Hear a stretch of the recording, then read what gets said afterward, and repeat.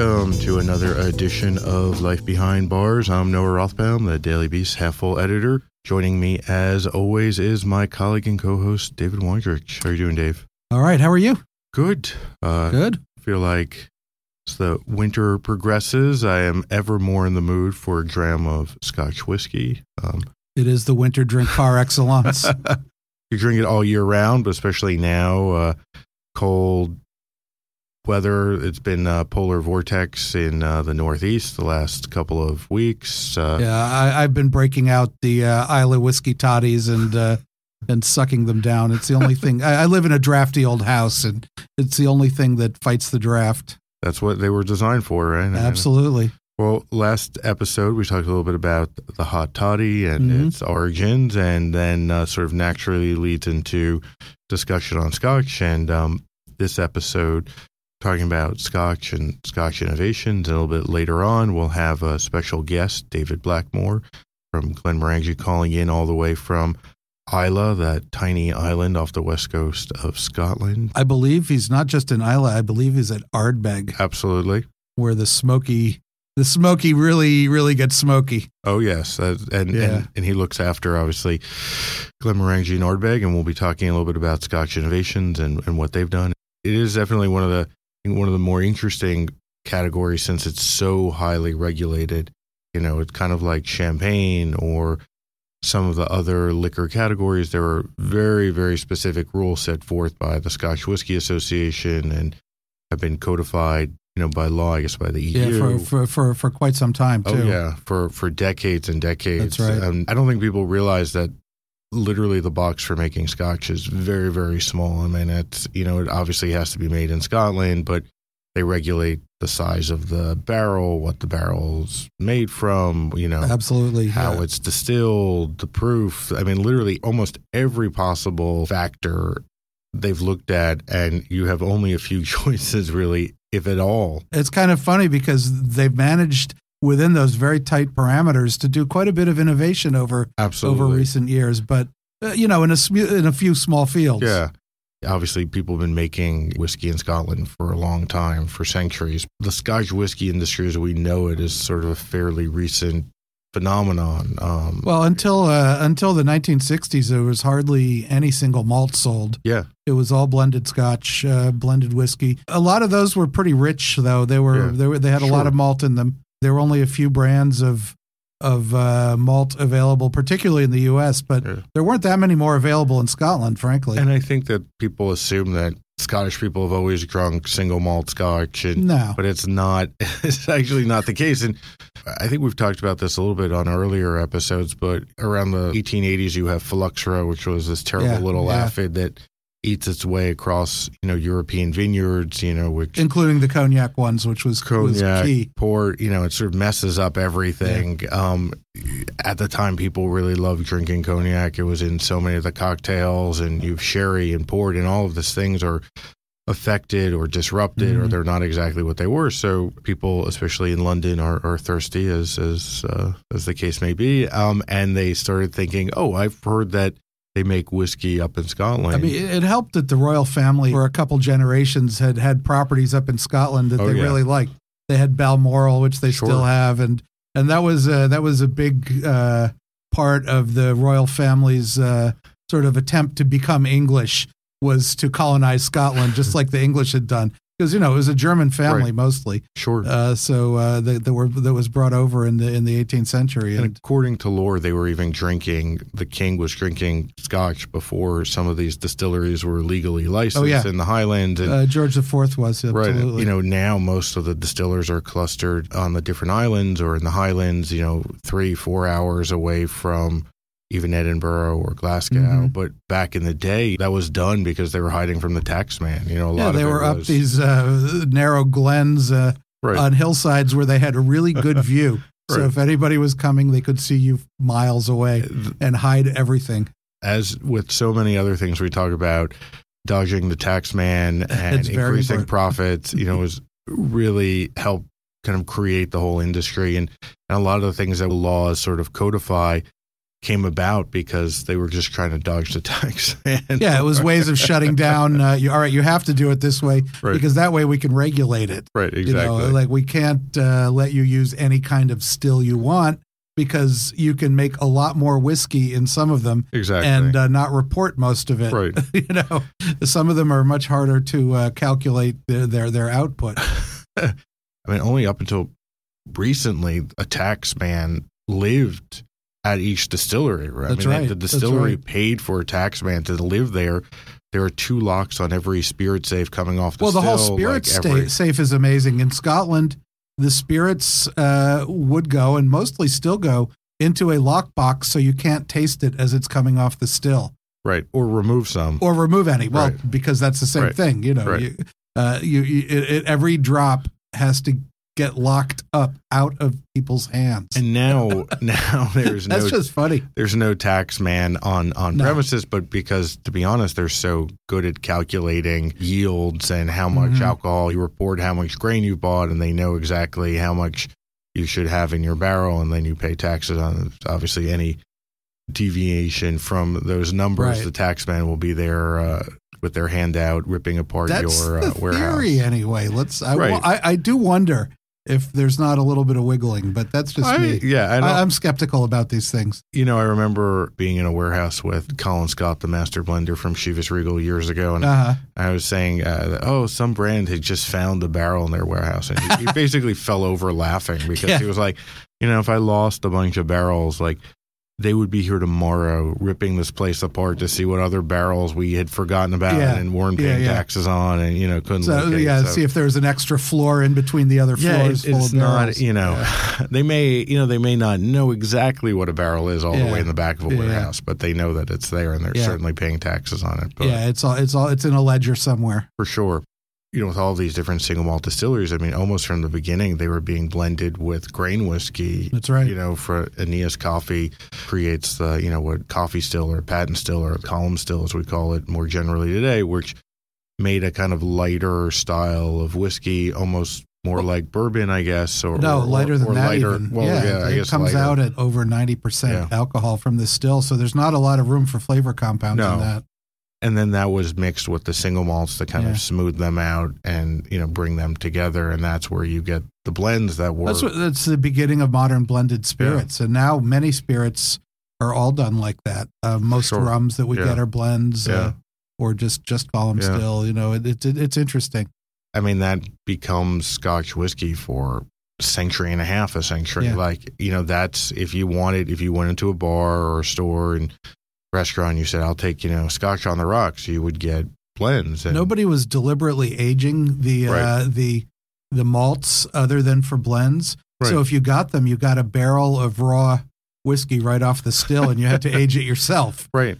And that aging yourself, in America, it would get aged as long as it took to come over here. And then it would be only drunk in hot Scotch, which is, basically Scotch whiskey toddies. That was the only way it was consumed because it wasn't ready to be drunk straight. It wasn't considered this marvelous nectar that we have now. It didn't spend 12 years in American oak. And really, we only see the innovations in the modern era coming in, these types of consideration, the type of barrel, how long it's been aged, where it's been aging, really come in the 80s. That's right. Late 70s, 80s. The Scotch industry goes through a horrible period where drinkers in America and really around the world, switch to vodka and other things, and they don't want Scotch. The distillers have one customer at the time, basically the blenders. The blenders say, hey, we're not selling as much. Our warehouses are full. We don't need to buy any this year, or we need to buy less. So plus, we can't charge as much, so we're going to put more grain whiskey in anyway. Right. And so we don't need as much malt. Yeah. The problem is the malters have nothing else. They have no other plan. They don't even know what to do. So a lot of the distilleries shut down or mothballed. Some never reopened. Some literally reopened in probably the last 5 to 10 years. And as a result, the ones that tried to stay in business sort of had to reinvent the model. Okay, if the blenders don't want it, then we'll sell directly to consumers. But to do that, we've got to have some variety. Right. I remember when the Macallan launched their line of fine oak whiskeys, which was a radical. There had only been one Macallan before that, really, that we got in America. It was aged in sherry oak, and it was kind of a funky, rich, but not super elegant whiskey. It was kind of big and outdoorsy. Yeah. And they came out with this fine oak line that was not peated and not sherry aged in bourbon barrels. Absolutely delightful, but the fans didn't know what to do with it at the time. And I think it was one of those things where they looked at their warehouse, and because you had this sort of fall off from demand for decades, they had these really older whiskeys in their warehouse, and they had all these funky variants because those weren't their house style, but they were things that they'd been selling to other distilleries for blending. Or they had used, nobody really cared about the barrels, so they used whatever barrels they could. They had put them in different parts of the warehouse. Well, they had different customers also, Right, exactly. So they suddenly turned around and they had all these funky things they were creating a market for. Over the years, the Scotch market, drinkers have adapted to this kind of thing, which is interesting. And suddenly you do see them going with different kinds of wood. And that's one place within the regulations you can be innovative, is as long as you age something, you can finish it in another barrel, different kind of barrel, so you could take it out of the barrel where it's been aging for however many years and put it in, say, a rum barrel. Yeah. And get some of the characteristics of that rum in there just to shift the flavor a little bit, to add another layer or 3 or 4 of complexity to the flavor. Really, around 20 years ago, you have a few companies that really invest in innovation, kind of rethink the process and kind of expand the borders of how we make Scotch and how we age it, and within the boundaries that the Scotch Whisky Association allows, do things like finishing a second maturation in a second type of barrel, or play with the types of grains or where they're grown. Oh, as long as it's malt. Exactly. It has to be malted barley. Exactly. You can't, Exactly. But different strains of malted barley. Oh, absolutely. Different places where they've made. Well, they've been exploring terroir in barley, which it does exist to a degree. Yeah. It's debatable how much that affects the whiskey, but it does affect it. Yeah. Once it goes in a barrel, that tends to even out some of the small wobbliness of different strains of barley, et cetera. But it does have an effect. Yeah. Everything has an effect in distilling. For sure. And with that, maybe we'll get our friend David Blackmore on the line. All right.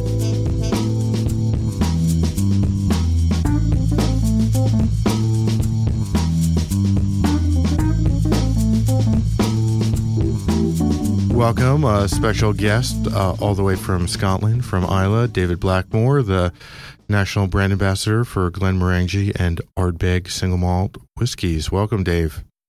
Thanks. It's great to be here. Well, virtually, of course. Guys. We wish we were with you. As a matter of fact. I wish you were too. It's been a great trip, and we would have a lot of fun. Let's do that sometime. Absolutely. Well, Dave and I were talking about Scotch innovation, and I thought who better to talk to than you. And obviously Glenmorangie has, just released its 10th private reserve edition, which is, all about innovation. And maybe you want to talk a little bit about the newest reserve edition and also some of the things that Glenmorangie has done to change the flavor of Scotch over the years. Sure. Yeah, absolutely. I guess Glenmorangie has been relatively well known, hopefully, at least for a while now, a couple of decades at least. Oh, at least. For really pioneering the art and science of extra maturation or finishing in, wine barrels, etc. And that's something that we've really made our own. And we're still doing that, but, there's much more that excites us that we can be doing and have been doing in terms of experimentation and experimentation just for the sake of it, so what? But it's experimentation for us for the sake of trying to discover and create new and interesting flavor combinations. And that is exciting, I think.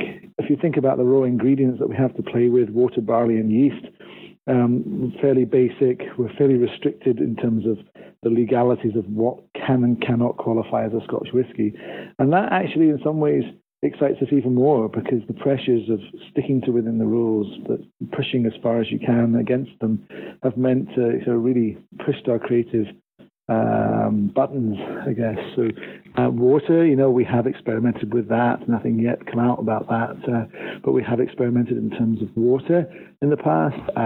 Barley, we've experimented in terms of things like Maris Otter barley with Glenmorangie Toussaint back in the day, one of the previous private editions. And this year, Glenmorangie Alta is looking at the other element there, yeast, which could seem incredibly boring, but to wine and spirits geeks, I'm sure it's not.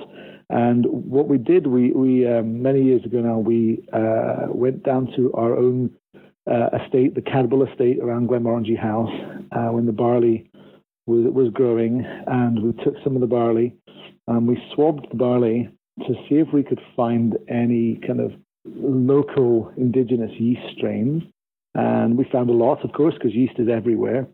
What we needed to find was yeast varieties that actually would be viable and ferment in the correct pathway to create, ethanol, which is important. We narrowed it down to 4, and of those, 1 looked the most promising. So our partners at Lallemand cultured that up. And so Glenmorangie Alta, which is this 10th anniversary, 10th release of the private edition, is entirely made from the yeast that we swabbed from the barley fields, the Cadboll barley fields. You must have done this quite some time ago then. Yes, it was around about 10 years ago. Genuinely a total fluke of timing. By the time that yeast was cultured up to a quantity that was ready at the distillery, just by chance, that barley had been harvested, dried, processed, and was ready and had come to the distillery. So genuinely, that first batch, which has made it into Alta, not only is it from the yeast that was cultured from the Cadboll barley, but the whiskey was actually made from that self-same barley that the yeast had come from, which I think is just really amazing. That's amazing. And I love the idea also that didn't this come from the late, great Michael Jackson, not the singer, the whiskey writer who had talked to Bill Lumsden, Dr. Bill Lumsden, the mad genius behind Glenmorangie, about perhaps like a house yeast strain, I guess? Yeah, it's funny. Back in the day when Bill Lumsden was first distillery manager as a young lad at Glenmorangie, when he first met Michael Jackson for the first few times, Michael kept mentioning that he had read somewhere that Glenmorangie way back in the midst of time had our own proprietary yeast strain. And Michael sadly has passed away, and wherever that came from, the knowledge he had has gone with him, because we've tried everywhere and with our company Archivist to look for any record of a proprietary yeast strain at Glenmorangie, and we can't find any evidence of it at all. Very intriguing that Michael seemed to know something there, though. And that kind of led Bill Lumsden to be determined to actually bring a proprietary yeast strain back to Glenmorangie at some point. Now, you mentioned something earlier about innovation in water. Can you tell us anything about that? That's interesting. I don't know if it'll be anything we actually ever release. And I don't think it's really telling it anything too secret either. Bill's mentioned it before. Back in the day, and I'm talking well over 10 years ago now, when Bill was distillery manager, he thought it would be interesting, given that Glenmorangie has a pretty unusual water source. We use chemically very mineral-rich hard water. And not many Scottish distilleries do that.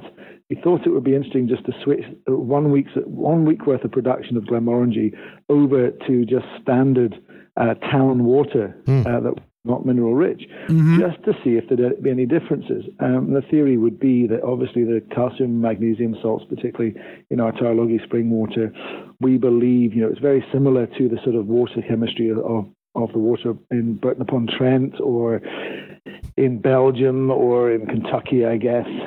And those minerals are used by the yeast to create a slightly more vigorous fermentation than if they weren't there. So we get this vigorous fermentation, which creates, we think, slightly more fruity floral beer, which translates into a slightly more fruity floral style of new spirit. So let's just see what happens if we take that out of the equation, and real experimentation here, because the answer should be we'll make a less fruity, less delicious Glenmorangie for a week, but real experimentation. That's the point. Do it to learn, So I don't think this would be anything that we push forward, in a big way. But we've done those experiments. And did it come out? I haven't actually ever tasted it myself, and Bill's very coy about talking about it. Okay, but, you'll have to ask him that yourself. I think it's because it's super delicious, and he's saving it all for himself. Could be. Most of these experiments, started 10, 15, 20 years ago. Really. Some of them longer, yeah. Like, playing with water and yeast and barley and barrels. And you guys were sort of really with just a few other people kind of ahead of the whole industry. Yeah. Do you have any idea of what the next big Scotch innovation will be, or where the industry will go? Will everybody start doing their own yeast strains? Well, there's been a lot of chatter in the industry about yeast, that's for sure. It's obviously something that I think is on the horizon in the industry. But I don't think finishing is going away. And I think that's good, because the best of finishes have created a level of interest and complexity in the flavor profile of Scotch whisky that arguably, think about it, Glenmorangie 63 vintage, distilled in 63, aged until 85 in American oak, and at that point intentionally finished for 2 years in ex-sherry casks and released in 87. As far as we are aware, that is, certainly in the modern era, the first time a whiskey was intentionally finished and then intentionally, when it was released, we were out there talking about the benefits of those secondary 2 years. Yeah. And you look at right through to things like Whistle Pig and such like. Now, all across the US, across the world, Cavalan, finishing has become almost a normal thing, and when it's done well, that's great, And arguably it's one of the things that re-energized the whiskey industry, certainly from Scottish perspective, and brought new people in and said, well, there can be interesting complexity in single malt. It's not just Heather and Tartan and how old is it? There's a lot more to it than that. It's one of these things where I think every time we've kind of maxed out on, new ways to innovate for Scotch, Dr. Bill or others comes up with some other variable that I've never really thought about. Bill and I years ago went down to the Ozarks because he only wanted wood from, I think, the shady side of, he was very concerned with the grain, how tightness of the grain would affect the whiskey. And that was, something that was crazy, because it's not something that anybody really talks about or thinks about. And, you're cutting down trees on one side. They have to be marked all the way through the coopering process. Once they hold American whiskey, they have to be marked separately. And then finally they get to you maybe 10 years afterwards. Yeah, but, absolutely. And that was experimentation done way back, which fed into, in the early days, things like Glenmorangie Cellar 13 in some respects. Yeah. Glenmorangie Artisan Cask, that was it. And then, of course, more recently into the 2 iterations of Astar. And the whole idea is, looking for tight-grained, slow-growth American white oak. And it's called tight-grained because when you cut the tree down and look at the rings, to the human eye, you're tighter together. But actually, what you've done is cut down a tree that contains a higher percentage of spring growth than normal, because you've minimized the amount of summer growth in each of those rings. That's why they're tighter together. Spring growth is more microscopically porous. So even though it's tight-grained oak, it is at the microscopic level more porous and more spongy. So it soaks up more spirit, it indrinks more spirit, and hopefully, therefore, you maximize the chances of that spirit taking the goodness out of the wood. Amazing. Scotch whiskey almost, in the 19th century, always used, or not always, largely used American oak staves for their barrels. But there were some people using Baltic oak. I'm curious if you've ever looked into that and, gotten oak from Lithuania and places like that to try aging in Baltic oak casks. Not to my knowledge, but then again, Bill doesn't let me in on all of it. Fair enough. Fair enough.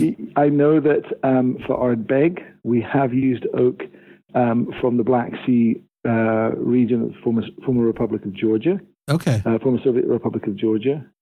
So we have played with that. I am aware of a couple other wood experiments currently ongoing that I'd like to keep my job. Fair enough. I'm going to tell you about right now.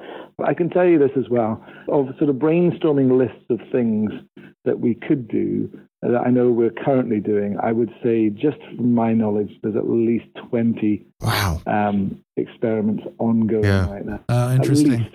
And I mean, you need that because obviously every year for the last decade, you've been releasing a private edition as well as some other special editions. And I guess in order to keep that streak alive, you must have. I mean, is there ever pressure to like keep coming up with stuff, or pressure that these things won't be ready, at the right time for, for the releases? Or that's where Bill's experience in the industry comes in. He's just amazing at being able to have a feeling for timescale for things. I think most of the pressure to keep coming up with new things is self-imposed from Bill, and that culture, thankfully, pervades the whole team. We're all delighted to be constantly trying to think of new things, and we're encouraged to come and meet with Bill. A white piece of paper or lots of Post-it notes stuck on a wall. That happens, and it's some of the most amazing days of my job are being allowed into that and to partake in that. It's amazing. Do you think that we'll ever reach a point where we've tried everything, or does that not exist? I fear for that. I hope we don't. Because the creative process is what's fun about it all. Always thinking of new things.